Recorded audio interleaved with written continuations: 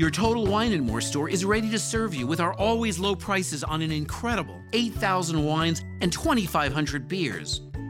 Want it today? Try our same-day delivery or contactless curbside pickup at TotalWine.com. Whether you're grabbing your favorite beer or pouring a glass to enjoy an evening on the deck, Total Wine & More has you covered. Visit any of our 12 stores in Northern Virginia. Your Total Wine & More store is ready to serve you with our always low prices on an incredible 8,000 wines and 2,500 beers. Want it today? Try our same-day delivery or contactless curbside pickup at TotalWine.com. Whether you're grabbing your favorite beer or pouring a glass to enjoy an evening on the deck, Total Wine & More has you covered. Visit any of our 12 stores in Northern Virginia. Welcome to the Indie Film Hustle Podcast, episode number 292. You're not going to master the rest of your life in one day. Just relax. Master the day. Then just keep doing that every day. Anonymous. Broadcasting from the back alley in Hollywood, it's the Indie Film Hustle Podcast, where we show you how to survive and thrive as an indie filmmaker in the jungles of the film biz. And here's your host, Alex Ferrari. Welcome, Indie Film Hustlers, to another episode of the Indie Film Hustle Podcast. I am your humble host, Alex Ferrari. Today's show is sponsored by Black Box. Black Box is a new platform and community that is all about financial freedom for filmmakers like you. If you join Black Box, you will be transformed from being a worker to being a maker of your own content. And you'll be making steady passive income from the global market. Black Box currently allows you to upload your stock footage once, get it to many global agencies, and then allows you to share that passive income stream with your collaborators. Whether you want to submit old footage that's been sitting around in your hard drives or create brand new content, Black Box is for you. It's really quite revolutionary. With Black Box, filmmakers can concentrate on making great content while Black Box takes care of all the business BS. Just visit www.blackbox.global to find out more. And today's show is also sponsored by Indie Film Hustle TV, the world's first streaming service dedicated to filmmakers, screenwriters, and content creators. If you want access to filmmaking documentaries, feature films about filmmaking, interviews with some of the top screenwriters and filmmakers in Hollywood, as well as educational online courses all in one place, IFH TV is for you. Just head over to indiefilmhustle.tv.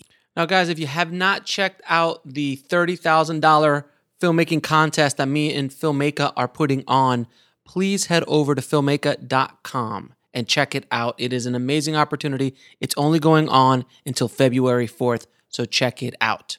Now, today on the show, we have film director, writer, and actor Mark Polish. Now, Mark and his brother are famous for making a lot of amazing indie films like North Fork and Jackpot, which was the very first digital feature film ever shot. He actually beat George Lucas by a couple of months. Twin Falls, Idaho, one of my favorite films ever, For Lovers Only, and then they also got to do some studio work as well, like The Astronaut Farmer with Billy Bob Thornton. And Mark has done some amazing work as an actor, as a writer, and now as a director with his new film, Headlock, with Andy Garcia. And I wanted to have him on the show to talk about his, journey as an independent filmmaker from the early days of Sundance to working with the studio system to doing, I think, one of the first, if not the first, 5D movie, which was For Lovers Only, and all his adventures, and also his book that he wrote with his brother called The Declaration of Independent Filmmaking, which I promise you, if you are an independent filmmaker, you need to read this book. It's one of my top 10 filmmaking books of all time. So let's get into it. Without any further ado, please enjoy my inspirational conversation with Mark Polish. I'd like to welcome to the show Mark Polish, brother. Thank you so much for taking the time out to come on the show. Hey, thank you so much for having us. Having me. There's no us here. I was about to say. I was going to say us because my dog is right behind me. Fair enough. Fair enough, man. Yeah. I've been a huge fan of your work for years, and specifically a few movies we're going to talk about later in the interview. But before Before we even get into it, can you please tell the audience how you even got into the business and who you are in general? Because a lot of people might not know your work. We first probably known as the label as the Polish Brothers. Mm-hmm. That was probably the first that people got recognized of who I was. Mm-hmm. More as a duo. As we did a film, our first film, we did a short film that kind of put us on the map. It was a Latino-based film about boxing called Baja de Perro, mm-hmm. and it started gaining some. Back then, festivals were very much more of a cultivating of talent. I mean, you could there was no other ways of seeing these movies. There was no distribution back mm-hmm. then. So a short film could really get you on the map or get you, I think it does as well today. But back then it was, if you got into a festival, that was your distribution. You went from festival to festival. And this short film that Michael and I made started garnering some attention, got some awards, put us in some nice places, some nice rooms to start talking about some features that we had. And originally we'd had North Fork written and ready to go. It just looked too ambitious on paper. This kind of bigger location thing shot in Montana didn't look like it was going to work for two young filmmakers who had no credits or anything underneath. Just a small 17-minute short film. And so John Grice, the actor, I think everybody pretty much knows him as Uncle Rico on and Napoleon Dynamite. Yeah. Happened to be our neighbor. And introduced us to Rena Ronson, who was at Wayne Morris. Oh, prior to that, she was at a foreign company called Lakeshore. Mm-hmm. She had us in, and we had talked. She'd read North Fork, loved it, but thought that it was, again, too ambitious, and we had something else. And I said, we're currently working on this movie, the script about Siamese twins. And that really intrigued her. And she's like, if you get that done, I think I could get that financed and made.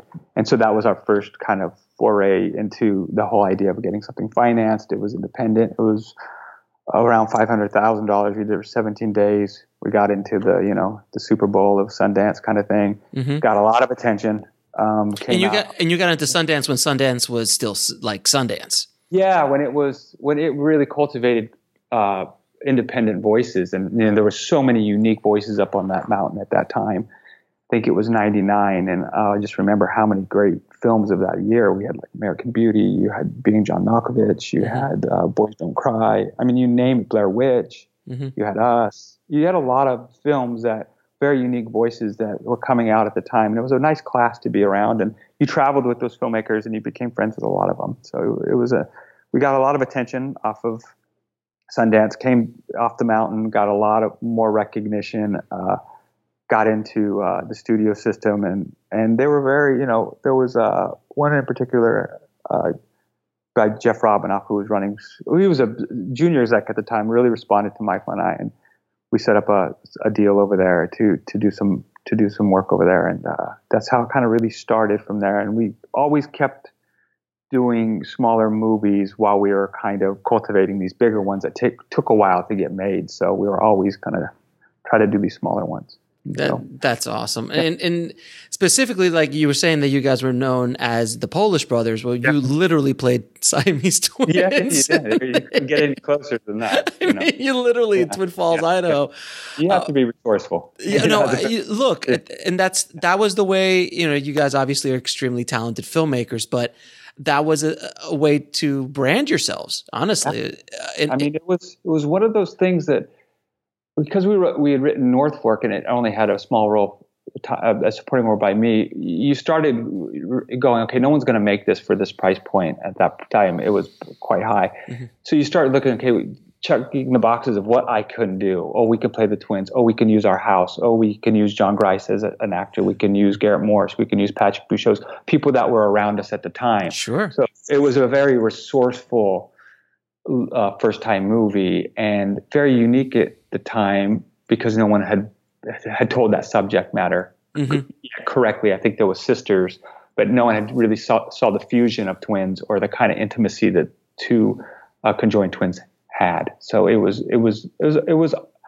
definitely eye-catching and it allowed us to really make our mark, And then, I just love the pitch session about like, how could you walk into first of all, did the money come from Lakeshore or did it come from? No, it did not. She eventually left the Lakeshore, and before she became a sales agent, packaging agent at William Morris, Rena was able to find an equity source, and it just happened to kind of, it landed at we were having trouble doing it because, like, on paper, like, who didn't act, Siamese twins, a hooker. You just keep saying these things, and it's just like it's a no-fly thing, This is like I was going to say, this is a horrible pitch. Yeah, it's a horrible pitch, and just nothing you could, we took pictures to show. I mean, at that time, you got to remember, there wasn't the internet, there wasn't these photos, there wasn't any that. You had the Chang bunker, and that was it. That was the image of Siamese twins. They coined the phrase.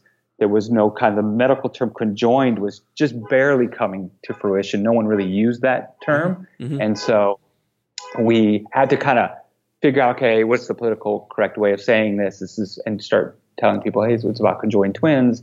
And then they get a prostitute. That didn't do well. It was really. And you lost me a prostitute. Yeah, you lost a lot of interest that way. But the financier who eventually funded the film had twin sisters. So she saw the intimacy just between the sisters and thought this was a good representation of what she knew about that relationship. And so she was very kind enough to finance the film, and we were very, very lucky to do it. I mean, at first, I remember we were taking it out first, we were going to all the normal places, the Miramaxes, sure, the New or Fine Lines. Remember, there was a lot of those little. Oh yeah, the mini majors. Yeah, the mini majors. The mini majors, that was it, and it was challenging because no one could see the fusion and no one could understand. I mean, it just looked like a big ticket item of the twins being fused. It was going to be expensive regardless. No one thought like, hey, how can you do this practical and make it look good or believable? So that script inherently looked like $5-10 million. And so, we eventually stripped it back down to make sure that it could stay within the room, the 4-wall drama type thing, and then did a lot of testing within our own house of how we were going to be able to, it was camera angles versus what you didn't see that could sell these twins. Walking was probably the hardest contraption we had to do, but we only did it a few times, and your weaknesses really became your strengths in that idea because they were immobile and we couldn't move a lot of sets. We couldn't do a lot of things. So it really added to the claustrophobia of these two brothers that couldn't be apart from each other. And that inherently was like the side effect of having a movie that was very closed set. I think there was 6 sets altogether. It's an insane story. And I always found it fascinating about how you guys got your start with that movie because it is, again, on paper, a horrible pitch. It was bad. And also the other thing is too that you actually, at least from this point of view, and you could tell me if I'm wrong or not, but you actually, it seemed like you guys had pretty much creative control over that project. Yeah, we did. We did up until the cut. We had a cut that we submitted to the financier and the producers. Not Rena. There was another one that was kind of between the money and us. They didn't quite They didn't quite digest the story as well as we thought they would, and they had a lot of questions, and they basically wanted to recut it in a way that they thought was much more pleasing. And it was a very defining moment at the time. So we made a deal with them that was like, look, let's take it up the mountain. If it sells for a price that, I think just even sells, we get our cut. If not, you guys can take it and recut it. So there was a lot of pressure on that initial, because we were writing on it. It was one of those things where, you saw the twins, they just thought it was a little bit more, slower than it should be. And I was like, look, that's just inherently characters. You're not going to be able to jazz it up. This is not stuck on you. Yeah, exactly. And it's a much more a tone piece about a relationship, and you get into it and understand it. It's like, and so once it was really embraced by the Sundance community and Roger Ebert came out and called it one of the best films of the year, it pretty much quieted all that quickly because the reviews were the next day type reviews. So he came out in the forefront immediately and was like, this is probably one of the best films of the year. Then they followed up when it came out with that. Janet Maslin came out with an amazing review. This is when your film really depended on a review. I mean, it was make or break each city, depending on the head reviewer. You would march into that town, have a screening, and if that head reviewer did not like your film, you pretty much killed your box office, because it was all of that. And back then, there were some really big name reviewers, in each publication. So we were very fortunate to get right off the bat and get on Roger's good side. He was such a champion throughout until he passed away. So. I actually had the pleasure of he gave me a review of my very first short film, and he was one of the most gentle, wonderful souls I'd ever met, and he was a champion. He really was. He was a champion.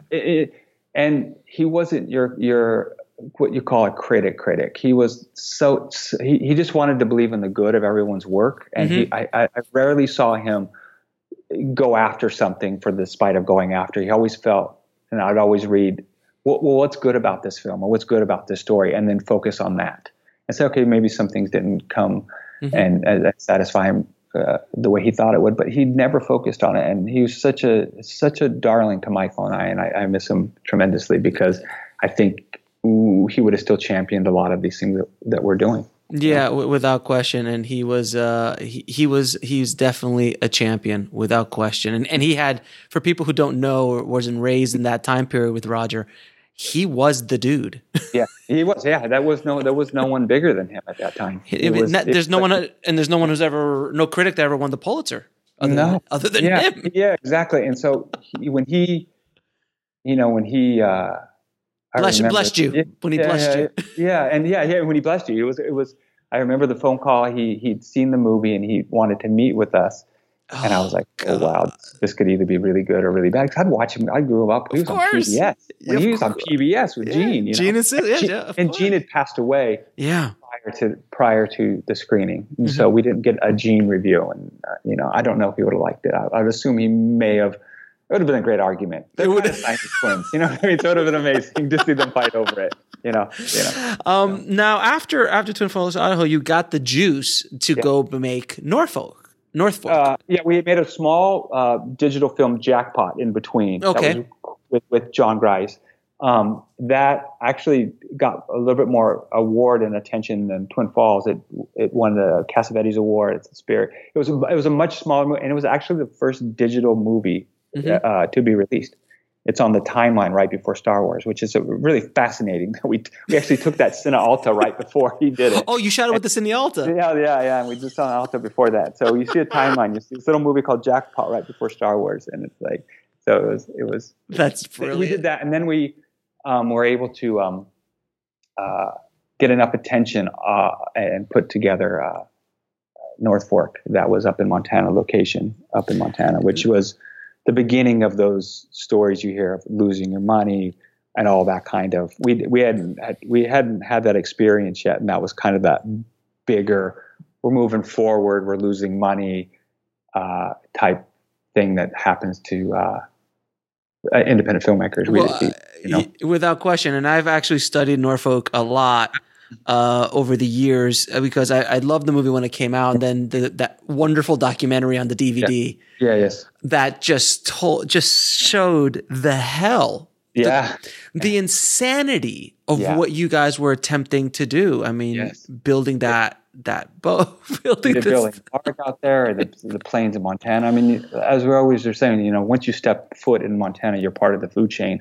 You just there's nothing, there's nothing that's going to hold you back, from the nature of Mother Nature. No one's going to protect you. Nothing's going to protect you. They didn't even make clothes that was warm enough for Montana. It was the flip side. It's not the sexy side of Montana, which is Glacier Park and the west side and all that whole thing everyone's familiar with. It was the east side, which is more prairie, and the backdrop is the beginning of the Rockies. And it was. Go ahead. No. But the thing with Norfolk as well is that from what I saw, and I might be mistaken. Did your dad or your parents were helping? My dad came up. He was a production designer. Because we couldn't get anybody who knew the land as well as he did. Right. And he built, we built a lot of the houses we lived in or contributed to the building. We built the house that he currently lives in Montana. So we were familiar with his building qualities, what he could do. So we had these plans of this boat. He's like, sure. And he just, he's former DEA. He's seen a lot of stuff. So he was like, oh, let me see these. I'll build this. Where do you want it? Kind of thing. And he knew that he could crack ground in a frozen ground. He just knew the terrain very well. Right. And so it was amazing to see him take that position and take it head on and be like, and he built the house, the church, and he built a few things. And so it was a great moment for the Polish brothers and their father. That was such a beautiful film, though. I mean, honestly, Norfolk was just, if people listening, if you have not seen Norfolk, you got to rent it or watch it. Yeah, it's a love letter to the dying America. It's a love letter to dying in itself and what we've lost in our values. So it's very prevalent now. Very much so. Yeah. And can you tell people who, because the cast was insane. Yeah, the cast was, we started off with, we first got James Woods, who played my father, Walter O'Brien, and then we were able to wrangle in Nick Nolte, Daryl Hannah, Anthony Edwards, Tony, who's a close friend of ours. And we were doing, to get some of these people, Jimmy was just a fan. So I'd known he liked our stuff. So I got to meet with him and got him aboard. But I'd known, I was doing The Good Thief, the Neil Jordan film in Nice. And I was out having a drink and Mike had to fly back to accept an award for Jackpot. And that's how Nick got involved. He were drinking. Mike called me and he said, hey, look, we just won the award. And Nick was like, what's going on? I said, oh, we won an award. He goes, what movie? And I was like, oh, we did this small karaoke country movie, Jackpot. And he goes, am I in the next one? I'm like, you damn right you are. So he was like that kind of, he was, I just love Nick so much. And so he was so game for it. It just happened. We just ran up against the Incredible Hulk. He was shooting the Incredible Hulk at the time. So we literally put a jet on American Express to get him up there. From Ang Lee's set. Well, from what I heard was like when I saw on the documentary, I'm not sure if it was a documentary or the book, but you guys literally didn't know if he was going to be there. No, we pushed to the final 2.5 days. I mean, it became this kind of slogan: "Is Nick showing up? Is Nick showing up?" Andy Coffing, who was our AD at the time, just took bullets for us all the time. Was like rescheduling every night, thinking, "Hey, he's going to show up." And then it's me on the phone talking to the producers of The Incredible Hulk and trying to get him released. And they're like, "Well, we need him here, we need him there." And Nick really wanted to do it. And Nick throws himself. I don't know if you've seen that role that he did in Incredible Hulk. Oh, of course I did. He was huge and big, and he really spends himself. So he was exhausted. Exhausted, just dead. He comes off the plane in pajamas and I think he had some kind of sitar wrapped around his neck. And his assistant was, I'd become close with the assistant. And so he helped. Matt Trommans was the guy. He helped me a lot to navigate Nick up there. But once Nick was there, it was fantastic. It was a great set, and you just got to see. I mean, we had Jimmy there the whole time, and they just and Jimmy really wanted to work with Nick and never had an opportunity. So there was such this great bonding of, extreme right and left. In their views. Very much. So imagine taking them to bowling. It was the kind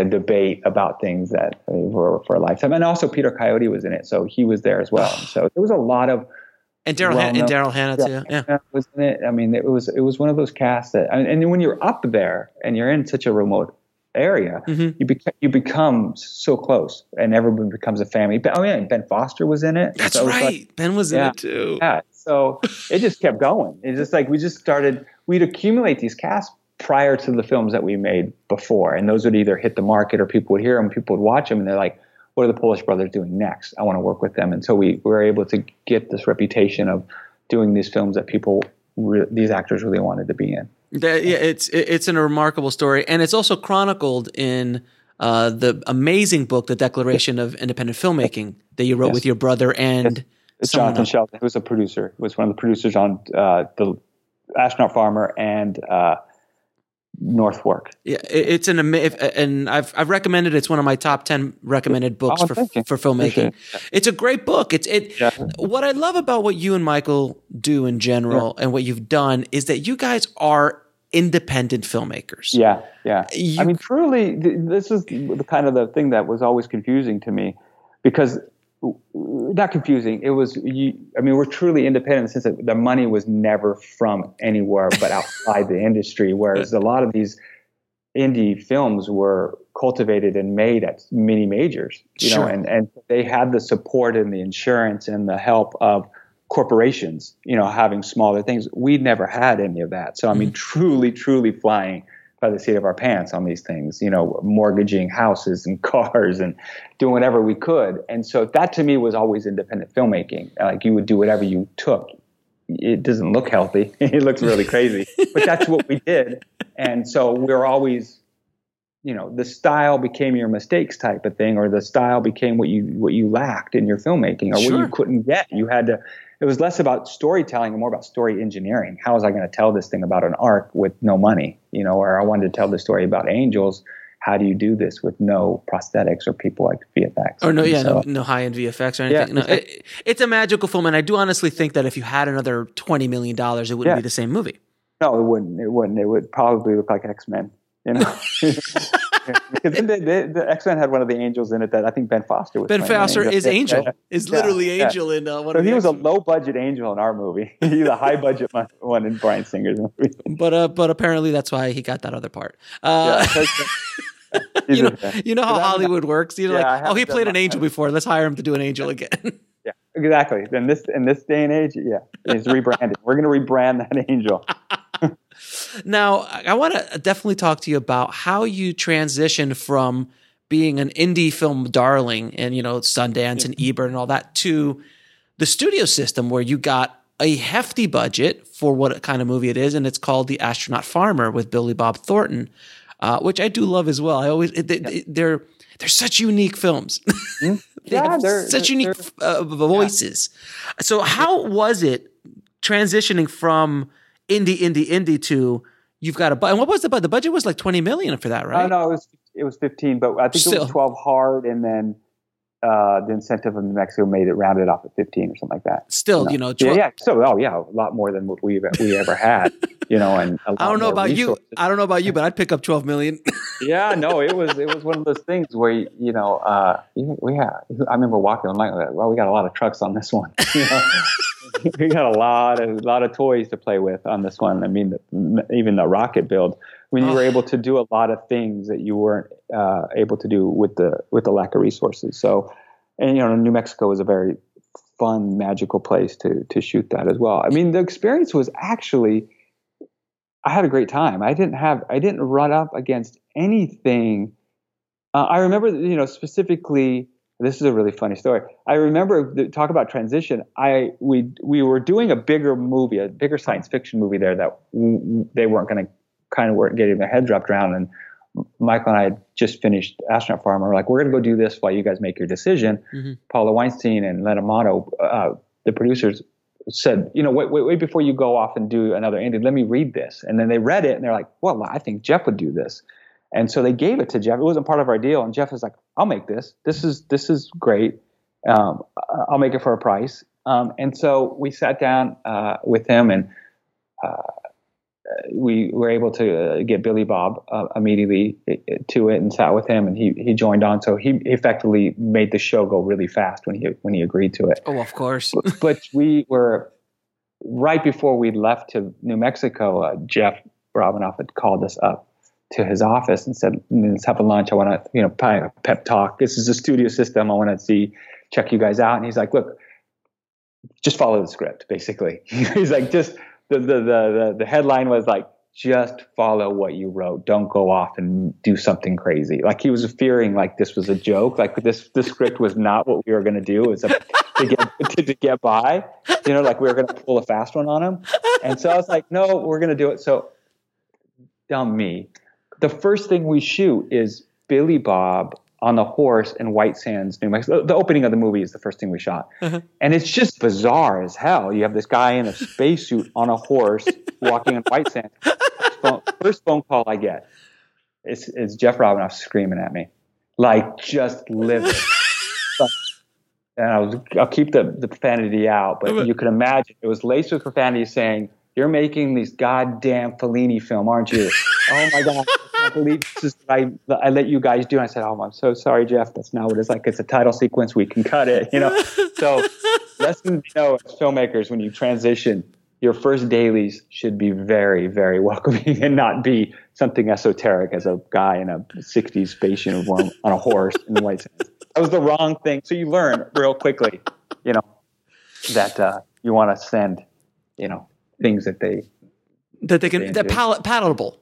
Yeah, that they understand that. Oh yeah, they're going to do that, and they're going to follow the script. And for people listening, I mean, when you do get if you're lucky enough to work within the studio system and have those toys to play with, there is politics that you have to play. Mm-hmm. There is massive amounts of psychology. You learn so much. I mean, the thing that I think I learned the most was probably in the post and the editorial of, because there was so many notes that were coming down the way of, you would send a cut, it'd go up, they would all watch it, and then you'd get a binder of notes from so many people. And the indie guy in me is just like, hell no, I'm not doing that one. And then what you're doing is going to create this massive conflict early on, rather than, the editor at the time was James Haygood, a really great guy who taught me, was like, look, just show them what they want. And then when they see it and they know it's not work, then they'll move off it. If you're going to be resistant up front, it's just going to be a bigger fight. And that's probably what I learned early on, is just show them how bad that note is. And then they'll move off of it. Kind of embarrass them in a way. Mm-hmm. And then that's probably the biggest thing. But as the transition, look, more money, more time, there was not much to worry about that. I mean, I think that the children were our kids, so that was a little bit, at first was like, how's this going to work? But the location, the DP, everything, it was like a family thing. It was very, very small, but yet big. Yeah, and it was nice. It worked out very, very well. I'm very happy with that. And the movie did well, didn't it? Yeah, it did. It did really well. It really opened up a lot of doors to be like, oh, these Polish brothers just don't make these weird esoteric films. They can do this story, And by the way, I mean, and that was released by Universal, was it? Warner. Warner. I'm sorry, Warner Brothers. I know it was one of the big guys. Yeah, it was. But for a studio film, Astronaut Farmer is still definitely out there. Yeah, no, it's wild, and a lot of it came from the inspiration came from trying to get Northfork made, mm-hmm. and then losing the financing the night before, and there's certain scenes in that are really derived from our life that was very much about, like, hey, you want to launch this dream or this rocket, mm-hmm. and all the opposition and all the adversity you're going to go through, and how you're going to overcome that, and who believes in you, and your family versus, all those things were inherent in that story, that we could tell this story from a point of view of living it, living of like, no one believes that I'm going to launch this thing, or no one's going to believe that we're going to finish this thing. It coincided with the way our father raised us and the things that he did, and showed us the certain ways to live and build things and do things with your hands, and do things your own way, do it yourself. Mm-hmm. And so there's a lot of homage to him as well. So. That's awesome, man. That's awesome. So as we continue down memory lane for a second, one of the films that really inspired me, I cannot tell you how inspirational this film is, For Lovers Only. Oh yes. It is the ultimate indie. The ultimate indie film. If I may be so bold to tell the audience, and we've talked about it on the show before when we had your brother on. Yeah. But For Lovers Only, you literally the 5D had just mm-hmm. come out, and you, your brother, I think a sound guy, and Stana, the actress, just went to Paris and shot a movie. Yes, we did.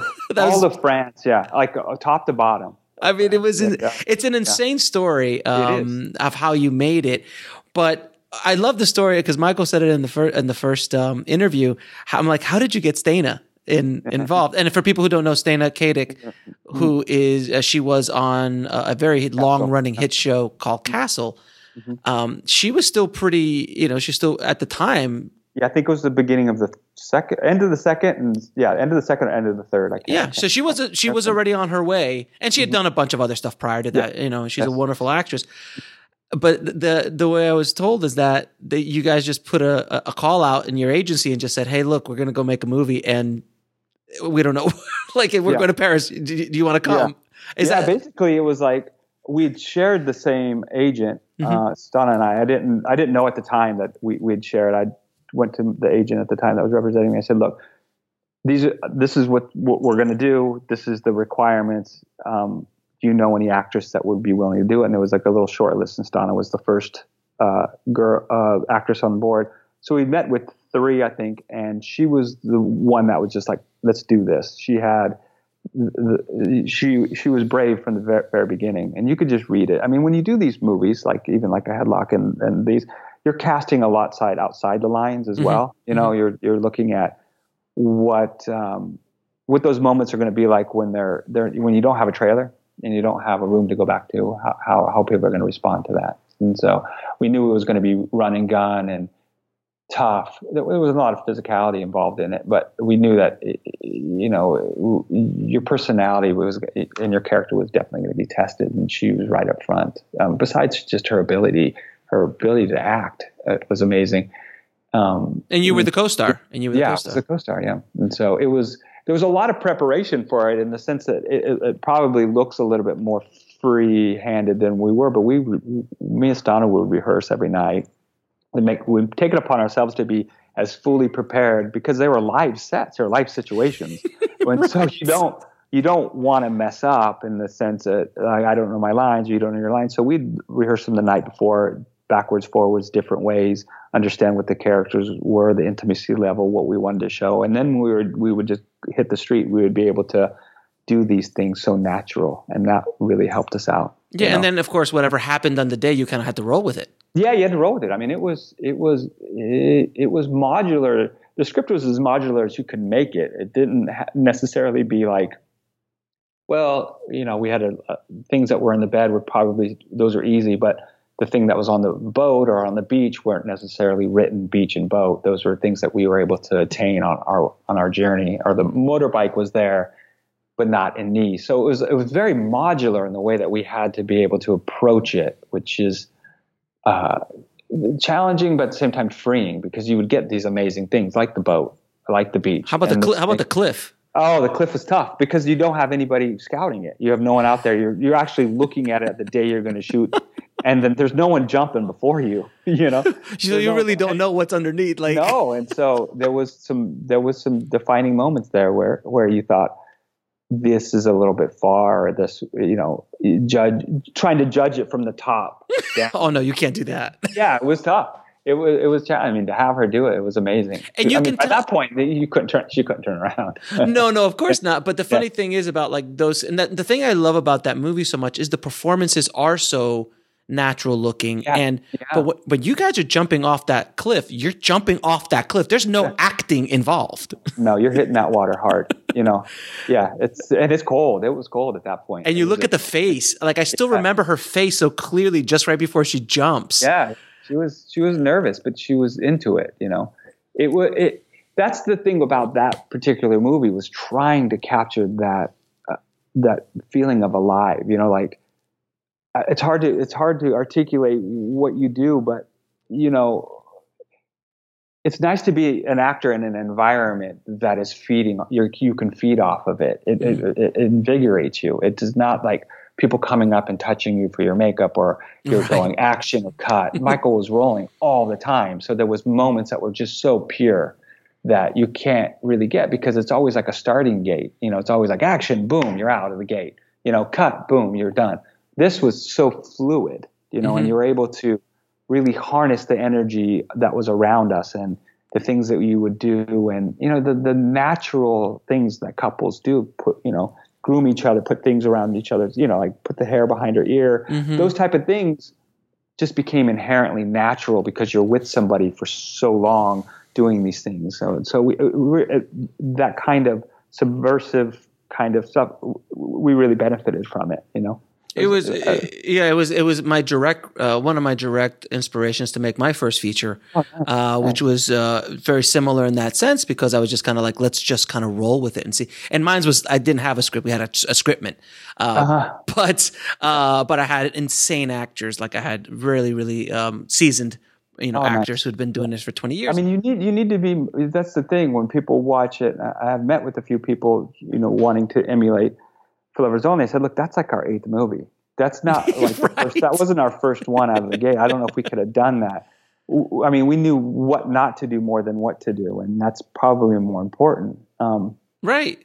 In that particular film, we knew what was in the parameters of what the story, what you could do, And that is something I think that people listening is like, if they go see Lovers Only and they go, or if they see Puffy Chair, or something like that. Like a lot of times when you made For Lovers Only, that was your 8th film, and when I made my movie, I'd been directing for 20 years at that point. So there's like, and in post-production, and I kind of knew what I can get away with. You kind of can't jump into those films up front. No, because I think you're concerned when the first time filmmakers, you're concerned with much more things outside the lines than you are inside, what's happening. And it's the game is fast at that point. It slows down at each film you do. And so it was much slower to be able to know, like, okay, we just need this shot. We need this shot. I'll be married. A lot of storytelling is made in editorial. And so when you go through numerous films, you start to understand where the fat is and what you can cut and what you don't need and what tells a story much faster, or how linear, just how storytelling can be reduced through editorial and the way the language works. And I don't think if you're a first-time filmmaker, you get to see those different methods or different ways of telling a story, And then another thing that was kind of revolutionary with For Lovers Only is that you guys made a good amount of money off of it. Yeah, we did well. You did well. And I don't want to be crass about talking the numbers, but on a distribution standpoint, you used iTunes before it was a thing. Yeah, before any of this kind of internet or these kind of what they call distribution, there was not a lot of platforms and deals out there. I remember when it got released, the next day, SAG called me and were like, you don't have a deal. And I said, well, there wasn't one existing for a digital platform. Right. And so that we had to go in and create this digital, what they call new media idea. And so we consulted on that. But yeah, there wasn't a lot about that. And we just felt, I think it's documented, we just felt that the intimacy level of the movie warranted that, you can watch it on your phone, or you can watch it on your iPad. It was much stronger and effective in that medium than it would have been projected. We'd projected it a few times in Europe in a couple film festivals, and it was great. We won an audience award and things, people really responded to it. But we felt overall, if people could discover it on their own, the power was in that. It was more about a kind of a keyhole romance where you're kind of looking in on people rather than, hey, we're going to show you this love story, because it's very intimate. It's very, very intimate. Oh, it's there's an energy that comes off the screen for that film. It is beautiful. It is a wonderful film, and it's in black and white. Yeah, black and white and 5D really allowed us to get really close within centimeters of the actors, and it just, everything worked at that moment in time. The equipment, the way we were able to move, locations, not very many. Not very many people were on the street shooting this way, so it didn't look like we were shooting a movie, and so we didn't get disrupted at all. We didn't get bothered at all on that shoot whatsoever. So. Well, because what kind of crazy people shoot a movie with a 5D? I mean, seriously. Yeah, at that point there was nobody, and nobody had come before. I think there was a few people that were using it as supplemental things, supplemental ways in between shots, and some TV shows I think were using it when they had to get into tight spaces. But it was never meant for that. I mean, it was like a little digital card I think they put in there for wedding photographers to shoot video at the time, and we're like, well, we'll exploit that, We'll make a big movie with that, and so, or try to, and so it worked. We didn't have very many problems with it, when you brought it back, and it wasn't truly black and white. It was very sepia. There was a lot of yellow because it was a color card, and so you find out quickly that black and white we had to really modify it. Black and white, yeah. We definitely had to work with it. Yeah, we had to work with it, and we were lucky enough to have like Warner Brothers, our contacts, be able to zip it in there and tweak it and suck all that. I mean, there was a tremendous amount of yellow in that camera. Back. I mean, it was like first generation 5D you were shooting. Yeah. But you think your eye sees black and white, but it's actually warming it up with the yellows. So. That was insane. And you did create an amazing documentary on the making of that film, which I did. I mean, there was so many questions, and it got a lot of hype, a lot of internet, and a lot of film schools. A lot of people talk about it, and I just felt it's so much easier just to say, hey, this is how we did it. Digest it when you do it. It's only 22 minutes. And enjoy how we did it. I saw it the other day and I was like, wow, we're crazy. No. I know the feeling. You look at it like, wow, did we do that? You're so focused on getting the film done and are doing it that way that you're not really seeing all the red flags of what could have went wrong. No, absolutely. And I'm hoping that we can get both the documentary and For Lovers Only on IFH TV. We are working on it with the distributors as we speak, but I really do hope, because I want to share that. I know the filmmakers. You let me know. Okay. I will. I'll call you for sure. Now let's talk about your latest film, Headlock, or as it's known on the street, Against the Clock. That was so funny. Yeah, I'm so happy I have a sense of humor about this.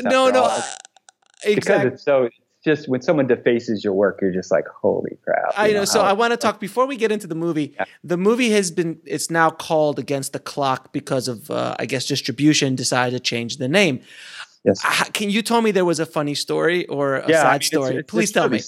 It's really, really ridiculously silly. There is no clock in the movie, and there is no Against the Clock in the movie. So that being said, these distributor, discovered the magic of the alphabet basically, and was like, "Hey, look! Oh no, it's not the alphabet thing again." Yeah. So it's like QA. It's on the top of a Q on anything, and most likely people they have their research that say their films do better with A, and I was just like, it was such a conversation, like I was like, you're kidding me. Like I couldn't believe this was the conversation I was having. I didn't have, usually when I would sell a film or whatever, we would have a meeting, we'd sit down, talk about how we got to this film, what we could do, what was our resources, what were our strengths, how we could market it. I basically got a phone call saying, we bought your film, this is the new name, da-da-da-da-da. Hung up, and that was it. And I haven't had any communications with them since. I mean, it just tells you the faith that they had in it, which was zero. And it was like, we're going to monetize it we're going to try to get the money as much as we can because we don't think the film's worth anything. And so that's where that came from. And unfortunately, that's not the response it's gotten from a lot of people. I mean, look, it's a challenging narrative. But that being said, the deceptive marketing behind it and what they're doing is, the backlash is hopefully it's not as bad as I think it may be. Yeah, I've actually had that conversation as well with distributors when I was working with them on the post side, where they're like, it was called, the letter was, beginning started with an S, so they just changed it to an AS. And I was like, I can't believe that's a thing. But I mean, it would have been great to have a conversation about, alternatives or whatever. With A's. But A's or whatever, or even numbers or whatever, but that wasn't, that wasn't even to be had. Even a headlock. Yeah, I mean, anything. But first of all, we had numerous offers on the table from different distributors. If you're going to go to someone who's just going to deface it and butcher it and do whatever they're going to do it, I mean, there was other alternatives to be had. And so I'm not quite sure why the financier chose that. When you're so focused on making a film, finishing this film, which was just a tremendous hard thing, challenging. I mean, we made it for $1.2 million, and so it was so hard to do that I didn't protect myself properly in the sense that I thought, look, I'll finish the film, I'll hold my end up of the bargain. I'm going to present you with, such an upscale kind of like larger movie than you guys have ever had, not knowing that this is what they would do. So it's really unfortunate because we didn't anticipate this was the finish line, not the creatives, not the actors, not anybody involved who put a lot of hard work into it. We just didn't anticipate this would be the ending. And what it did is just fractured everybody. It just fractured the support from the cast because that's not the movie they made. And that's not the movie that anybody wanted to promote. It's not exactly what that is. I mean, The one sheet is misrepresentation. It's got the most, that has me holding a gun. I don't hold a gun. It's like, I mean, they're doing everything like it's the mid 90s. I mean, this is when this, and I don't mean to go off on a thing. No, do it. Thing, but it's like this country has changed so much. Japan, Germany, they're not changing our name. It's Headlock. But in the United States, it's so different now. When the bottom line is the buck, they just don't care. And that's what's hard as an artist trying to do work in the United States now. It's like you're dealing with these kind of billionaire bullies that they don't even care. There wasn't even a conversation, which that's the harder part of it all. It's unfortunate. It really is. And when you were saying something like it's the mid 90s for people to understand, in the mid 90s, DVDs and video stores were still a thing, and they would just slap any cover on. And I mean, look, we all rented movies in the 80s that had a cover that had nothing to do with the movie. Yeah, I mean, look, it's the puppy mill mentality, isn't it? Yeah. It's like they don't really care about what they're doing. They just want to make money. And that's unfortunate when they do it to some of these movies like mine, and possibly just get caught in the wash, because there's a lot of these movies that they can do this to that don't have hope. But surely Headlock is not one of those movies, not my pedigree, not where I'm from. The cast. I've never made that kind of movie. And so to try to fit it in and put a bow on it and wrap it up to be that to a crowd that is going to be very disappointed once they click it and to see what they have, it's not what they cut. That's unfortunate. You shouldn't do that to consumers or the audience. That's just unfair. And that's why, there was a film recently that I saw called This Is Life. And the trailer looked wonderful. And it has an amazing cast. It has Olivia Wilde in it, and Isaac. I forgot his name from Oscar. Yeah, Oscar Isaac. Yeah, and amazing cast. And the trailer made it look like it was this kind of like really emotional, uplifting. From the writer of Crazy Sexy Love, Crazy Love, whatever that movie was. It was so good with Steve Carell. And my wife and I were like, all right, let's watch it. And we started watching it. And it was the most depressing thing. I mean, literally, and I don't want to ruin it. I should ruin it for people. But there's something that happens like 20 minutes in, and you're like, you can't come back from that. Like, yeah. And I'm like, I have not seen a movie in years that lied so I mean, it's just unfortunate that they're so short-sighted to the audience, and that's how they cater to it. They cater to the lowest common denominator. Yes. I mean, anybody who's just going to scroll through VOD and pick a movie that's a letter is definitely not the crowd for this movie, And then I start to think like, okay, we have A here. I mean, did they ever think about Aquaman like smashing us? Because that's going to come before us, and I think more people are going to hit Aquaman, and then maybe Avengers after that. So I don't know if the A game that they're playing is even going to work. But the funny thing is that people who are watching Aquaman and Avengers are generally not going to be into Headlock. Yeah, exactly. It's like this deception they're playing is. It's old school mentality. It's all it is. It's old. Yeah, it's traditional old school distribution mentality that it doesn't make a whole lot of sense. No, it doesn't. So I have this sneaky suspicion that the way that it's going to play out and the way people are going to find it, people who are going to appreciate it will appreciate it, and you got to just find your grace in that, because it's a horrible way to treat. There's only a Headlock every couple of years. There's not going to be. It was such a unique way of making it and such a new way of doing it that it should be celebrated and be a trailblazer for other filmmakers, not butchered and put in a package to sell, rather than be like, we can do something different. It does have legs. We do celebrate this stuff. Does it have a narrative in there like that they cut the trailer? Sure. They carved a narrative out of it, but it's just certainly not that. So how did you come up with the idea for the film, and tell everybody what the film is really about? So it's funny. It's about a clock. It's about a clock. It's about a clock that you have to be against that clock. It's a transformer clock. Is there a transformer? I thought I saw a transformer in it. Yeah. They probably would stick one in if it would sell tickets. Basically, the short end of it all, it's about intelligence trafficking in the future, and about these two intelligence traffickers, one played by the lovely Diana Agron and one played by me, and how when you start messing with the kind of brain things start to go awry, in the sense that the brain, what was fascinating to me, what the kind of the seed of the idea was, the brain is such an amazing supercomputer that it does much more than anything we could ever kind of manufacture. And what was fascinating to me was, like, once you put something in your brain, it's your choice to bring it out. It's such the safest of safes.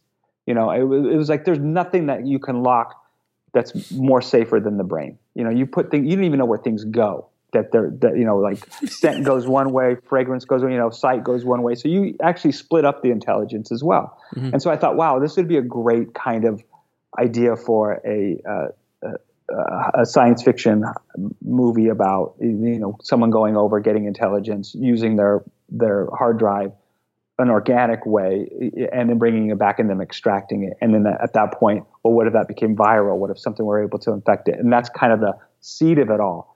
That was kind of the premise that I had for a long time. But there was always a section of this travel section that was always much, much larger canvas of the travel side of Kelly. And until I did For Lovers Only, did I realize, I unlocked that. I know how I can do this side of the story that wouldn't cost us a lot of money. If anything, I think it was a little under $100,000. All those trips, we did 2.5 global trips. We did almost 20 countries.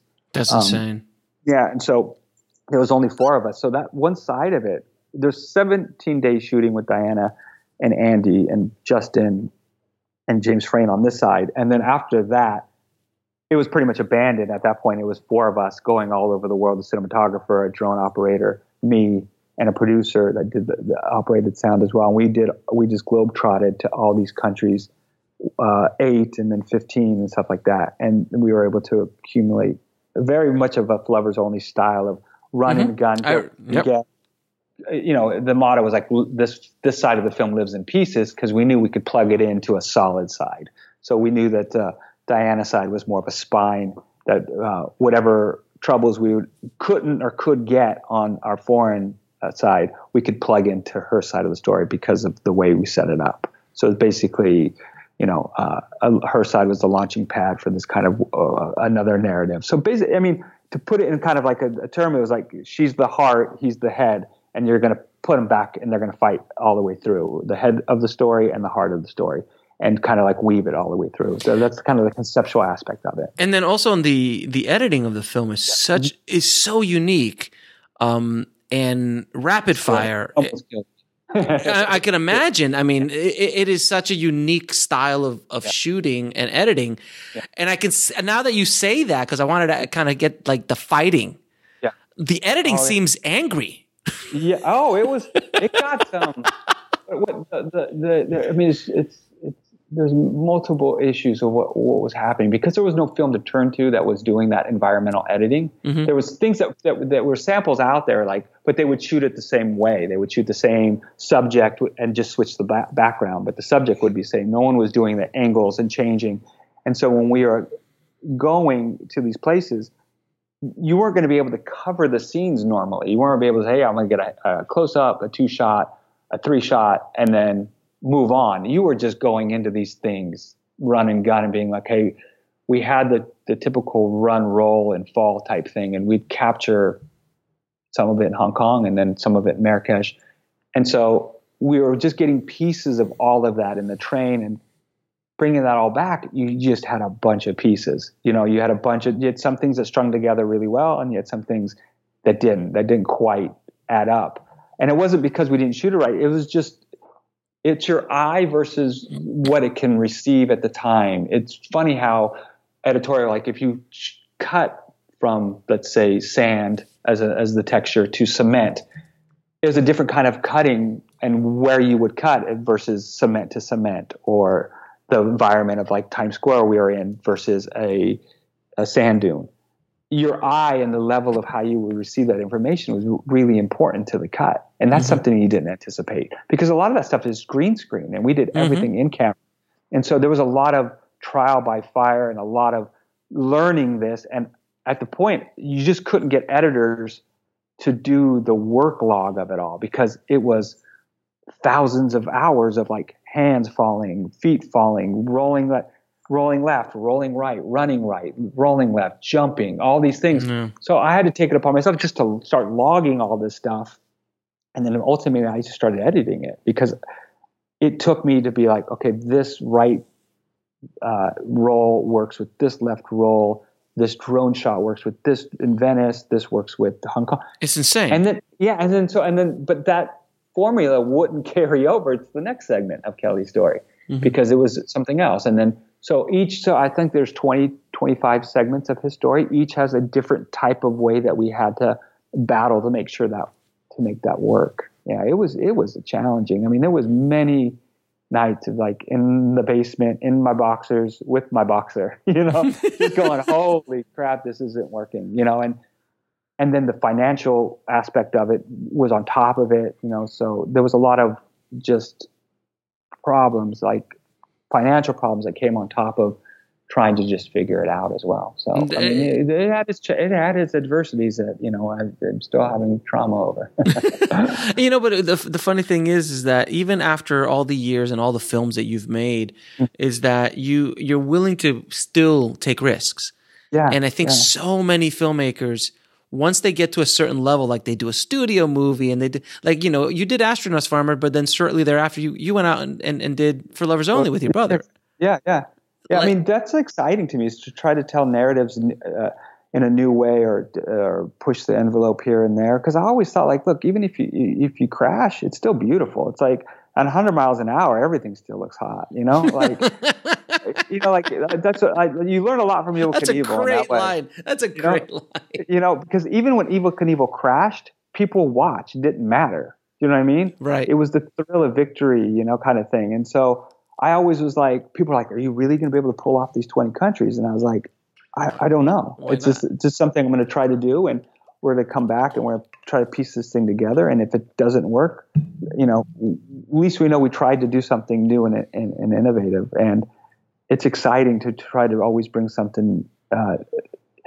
You can go to every weekend you can go and see the same stuff over and over. Why not try to bring something new to the marketplace, where it's like, and that's where you're going to probably find a lot of people who it doesn't resonate with, because, we're like, if you just go down to the psychology of it all, it's like the patterns, people are very happy with patterns, and so why Hollywood's doing so well is because people are familiar with the movies that are out there. They know what they're going to get for that $20 ticket. When you do a Headlock, it's pushing blood to new parts of the brain. And it's like, I don't know if I like this, And so that's the risk aversion you're going to have. Eventually you can make it, but people are going to accept it. And that's the problem of why they're repackaging and trying to sell it as something else, because they know once that clickbait, it's basically clickbait now. Once you hit it, you start to see that this thing's unraveling into a whole different thing. It's like, I didn't want to microdose. You know what I mean? I didn't want to do this. Why are they doing this to me? Because it's forcing you out of a story pattern, and I don't know if that's as comfortable as people. I don't think people like to be uncomfortable when they're watching movies that much. Not the mass audience, but there is a specific audience for that. But I think you have to advance storytelling that way. There's no other way to do it. You have to go and push it a little bit farther each time. I mean, I figured out the equation. I think people they're crazy and 30%. I think Headlock's 70. No, I think you're more about the 90-92. Yeah, 99.9. So I gotta rescale my formula and realize, okay, I gotta do it in smaller doses. Well, I mean, you look at a movie like Pulp Fiction when that came out, that definitely pushed narrative. It was a film. Yeah, I mean, look at 2001. Have you seen that lately? It still holds. It still holds up. But could you imagine watching it at 68? That must have been so mind-blowing to try to figure out what the hell was going on when he went to the black hole. And then what was that whole, the part when he's in the master bedroom? No. I mean, I still think wow, that changed a generation with filmmaking. And you hope that you can do stories that rival that, or kind of get into that framework where I don't understand it, but I respect it. I don't get it, but I respect it. And that's what we're fighting against, because there isn't support for that risk taking when they do stuff like they did to Headlock. People are going to be like, oh, I need to cater to the masses, or I need to do it. And I said, we made it for such a small amount of money that I didn't think we were susceptible to this treatment. And that's what is somewhat confusing, because they've already gained from foreign sales, they've made their money back. But I do think they see the shiny allure to it, and they're like, well, we can have people swallow this hook, you know.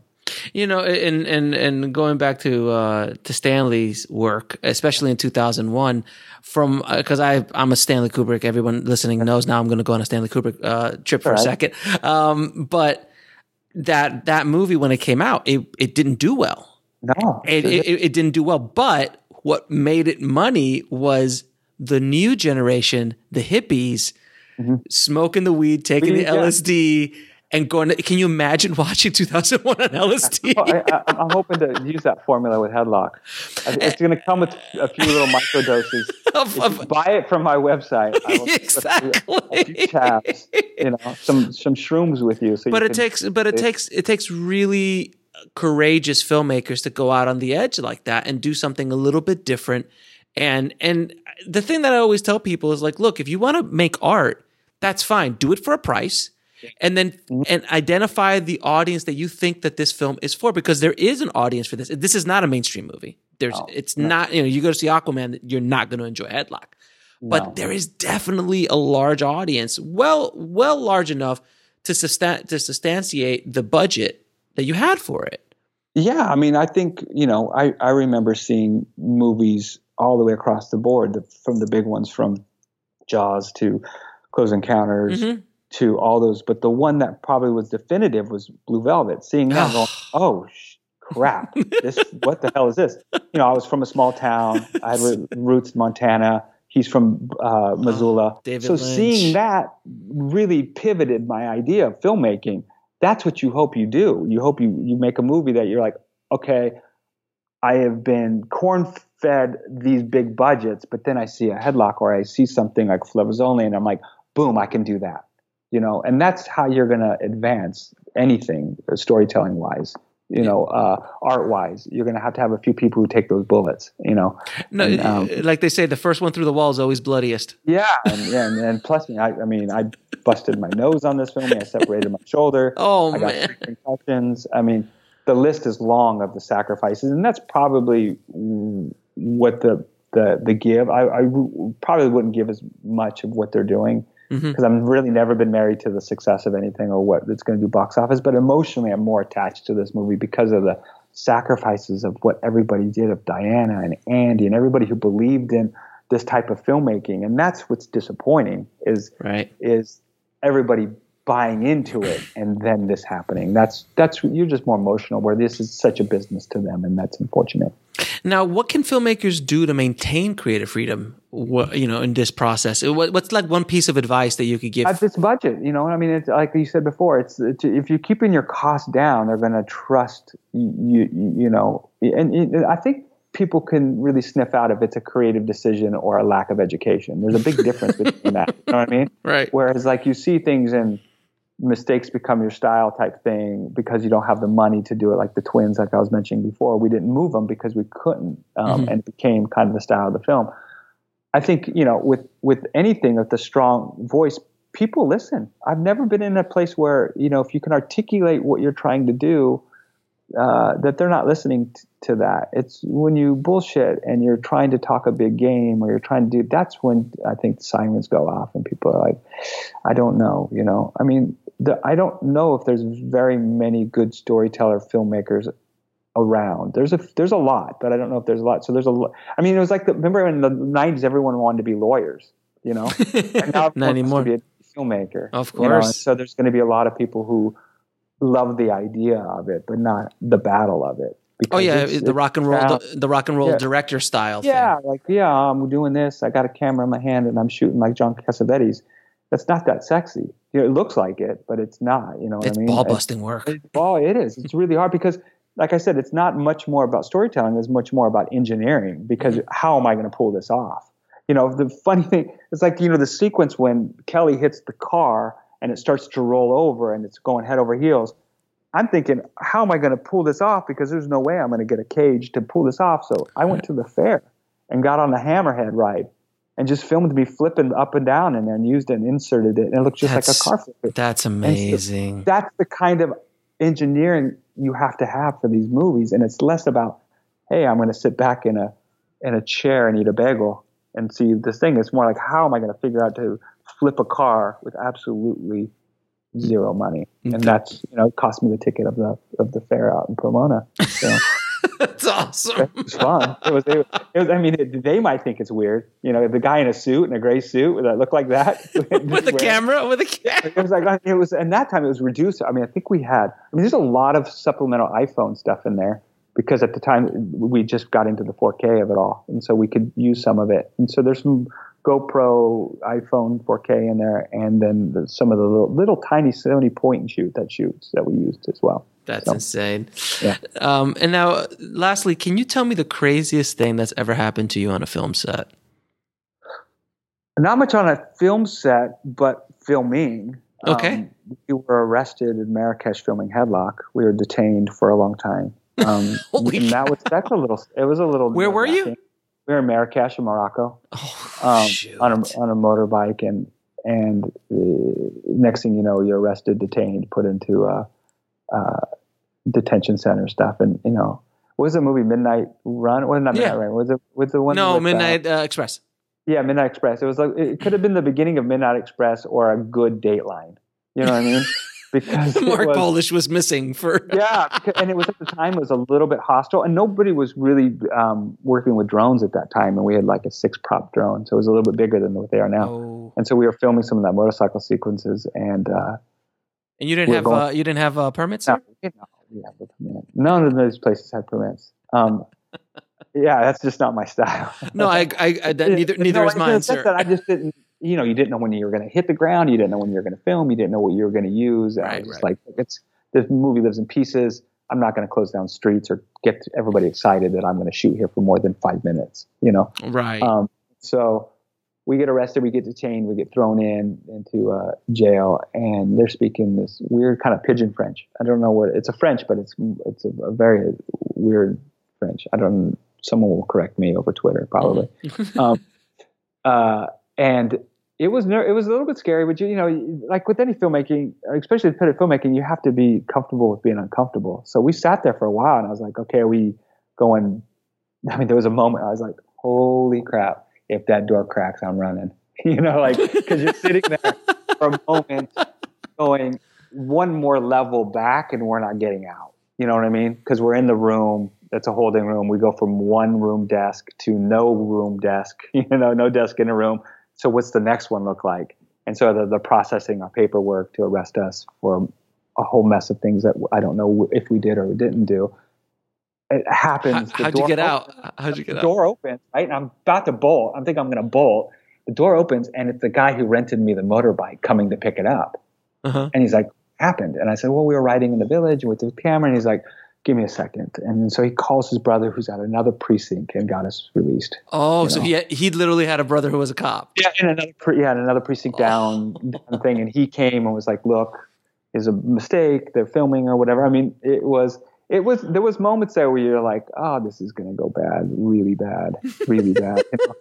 And so like my wife and even Diana, I think they were both aware of the journeys of what was going on at the time. So I'd be like, they were all worried. Like I went off to war. So every time I'd be like, oh, we were just arrested. And then they wouldn't hear from me. So it was this really crazy, like, dispatch going on between people here in the mainland and what we were doing. Because it was just, it was the ultimate run and gun from Hanoi to Iceland to all these places that we had not very little support in those places. I mean, we'd have one or two people in Hanoi that would drive us around, or in Hong Kong, but we didn't have very much support, when we got there. That's insane story. I mean, it's for lovers only on steroids, Pretty much. It sounds like it. It was crazy. It's reflected in the film for sure. So. Now, do you want to tell people where they can see the movie? I don't even know where it's at. I mean, I know it's out tonight. It's out today. It's out as we're recording it. It's coming out today. Yeah, I think it's gonna. If you're looking for, you have to look in the A's. No, this is really funny. There is being tweets that it's still under Headlock in some areas. That it's not under that. It's not.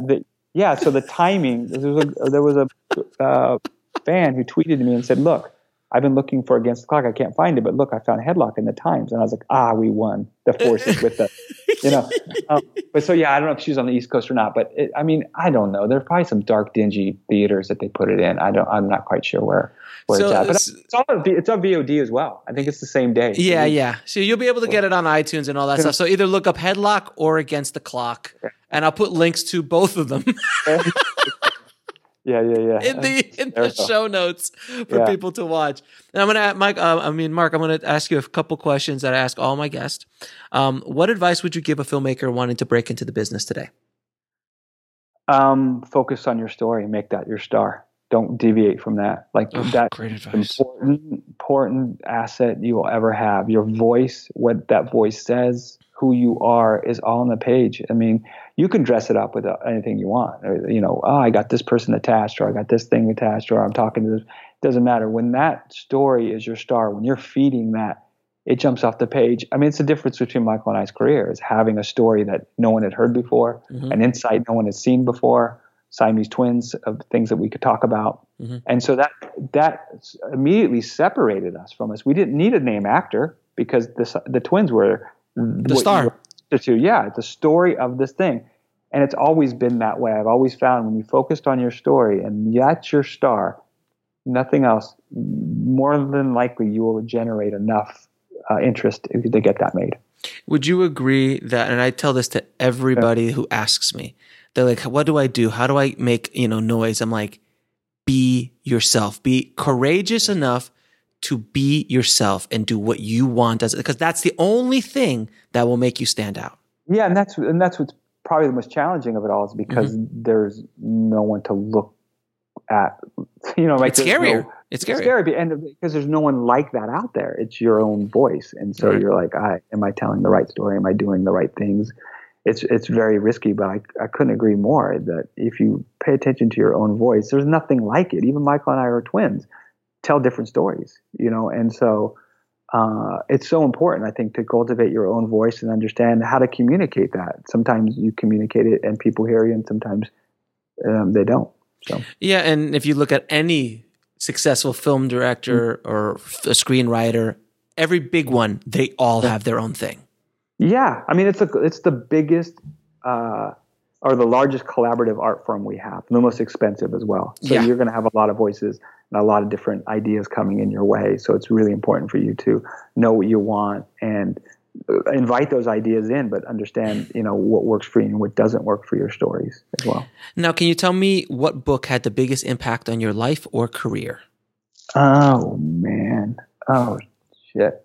We're going books. This was a movie thing. Can I just divert to the Bible? Sure. We've had that answer before, but if you like, no, that's fine. I mean, that's an amazing story. The part where they get to the sacrifice is amazing. And then the whole Holy Ghost thing, the ghost stories are amazing too. It's got it all. It really is a fantastic work. Yeah, I mean, would they have 32 authors? It better be, at least. That's right. There's a lot of different books that I've read that I really like. I mean, I think one of the earlier ones was the Making Movies by Sidney Pollack. Sidney Lumet. Sidney Lumet. Yeah, that was pretty definitive.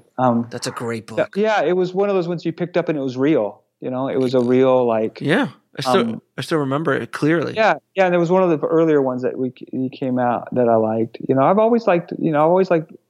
Although my films don't reflect it, I've liked Story by Robert McKee. I always think that's a good fallback on to understand some of the fundamentals of storytelling. I mean, there's such a formula to how films, stories, and screenplays work. So it's always good to go back and how do I do this, or how do I get from A to B to C? I mean, know the rules and then break them always, So he's good to set those rules up. I think those are two good books. Yeah, those are two books I really like. Now, what lesson took you the longest to learn, whether in the film business or in life? Oh, shit. Damn. These are some deeps. I'm talking. I know. I didn't know that. I didn't know you're getting all Oprah. Dr. Phil. Oprah. Yeah. Please, Oprah. Not okay. Dr. Phil. Dr. Phil. Dr. Filmmaking. Let me see. What's the thing? Probably patience. I think patience is a thing, because you like to, you like to, I think patience is the hardest thing. Is it whether it's patience or virtue type thing? That's always the hardest to, because you want to get up and run and make it, and you know that you have to cultivate a story, and it takes time, and everything that's worth a damn, it takes time. So I think patience is probably the thing, and not to be so serious. I think to understand, like, be comfortable with what you're doing, and not be so serious about it. I think you can take your work serious, but you don't have to take yourself so serious. Very good. Yeah, patience is one of the big ones. I get that answer a lot, because it's true. Damn. It's true. Yeah. No, it's my answer too. When people ask me that question, I go, "It's patience." Took me 40 years to learn patience. Yeah. I'm still learning it. Yeah, I know. It's still hard sometimes, especially when you just want to get up and go. I'm like, I want this movie done already. Yeah, this film took 4 years, so it was like one of those things where you're like, all right, what am I going to do today to make sure that we try to get this thing done and understand that the pieces will eventually come together of what we need. Now, and 3 of your favorite films of all time. They constantly change because they get refreshed. I mean, Once Upon a Time in America is pretty much up there all the time. Oh, that's amazing. I like that. Dog Day Afternoon, another amazing up one. There.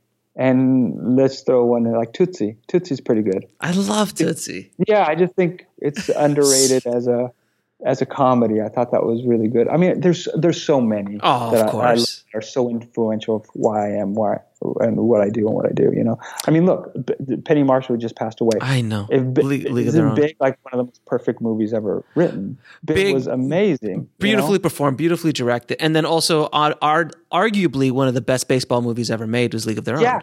The highest grossing, I think. I think it might be. I think it is. I mean, there's that. There's so many movies that that are so influential. That I grew up in the 70s where they were just feeding. Mad Max. Of course, it's not the definitive movie that made why I'm a movie maker. The Australian one before it was dubbed. It was on HBO. And they played it 10 times. Because there wasn't a lot of stuff out there at that time. They were plugging in Dog Day Afternoon. I mean, did that not just blow you away that it was like he was doing it for a sex change for his lover, Can you imagine? Can you even imagine that movie? I mean, I was 7 years old or 8 years old going, wow. This is what we rob banks for. This is what, can you imagine that movie coming? Like, there's a lot of movies that came out in the 70s. You like could imagine Taxi Driver showing up today. Yeah, they couldn't. It just couldn't. No, the time and space is just not there for that. Maybe one day, we'll have those versions again, Yeah. We'll have to see. Well, I mean, it's all good. Exactly. I mean, look, there's so many great filmmakers today that it's just different. It's just different stuff. Different environment. Now, where can people find you and the work that you do? Well, I'm obviously on Instagram under my name. Mm-hmm. I think that's a platform people use. I have my own website, which is just markpolish.com, that you can reach me. There's things to reach me there. And then Twitter on both handles, the Headlock, @Headlock movie. And they don't have my name. Some Russian has my name on Twitter. So his Squadron of is my Twitter. I'll put it in the show notes, man. It's it's like the old CBs. Remember the old CB handles? That was taken. Bandit. I wanted. Mark, it has been an absolute pleasure talking to you, man. Thank you so much. I appreciate the support and reaching out and taking the time to talk about Headlock and my other work. I really appreciate that. I told you this would not disappoint. I want to thank Mark again for taking the time out and jumping on to drop some major knowledge bombs on the tribe today. And if you guys have a chance, please check out his new film, Headlock, or Against the Clock, depending on where you are and how you look at it. You'll find it. But it is a very, very visually stunning and interesting film, especially for what he did and how he did it. It's quite remarkable, actually. And as filmmakers, like we said in the interview, you just gotta take some risks sometimes. And sometimes the first one through the wall is always the bloodiest, and that's what these guys do. That's what Mark and his brother do so well. So definitely check them out. If you want to get links to Mark's book, any of the movies we're talking about, please head over to indiefilmhustle.com/292 for the show notes. And if you haven't done it already, guys, head over to shootingforthemob.com. Check out my new book about me almost making a $20 million film with a mobster and my journeys through Hollywood and who I met and all that kind of good stuff while I was trying to get it made. It's one hell of a story, and if you want to sign up for the book launch, head over to shootingforthemob.com. You'll get a free copy of the book and see the behind the scenes on how I launch a book and do all the marketing and all that other kind of stuff, which can easily be translated into how to release a independent film. Thank you again for listening, guys. As always, keep that hustle going, keep that dream alive, and I'll talk to you soon. Thanks for listening to the Indie Film Hustle podcast at indiefilmhustle.com. That's INDIEFILMHUSTLE.com.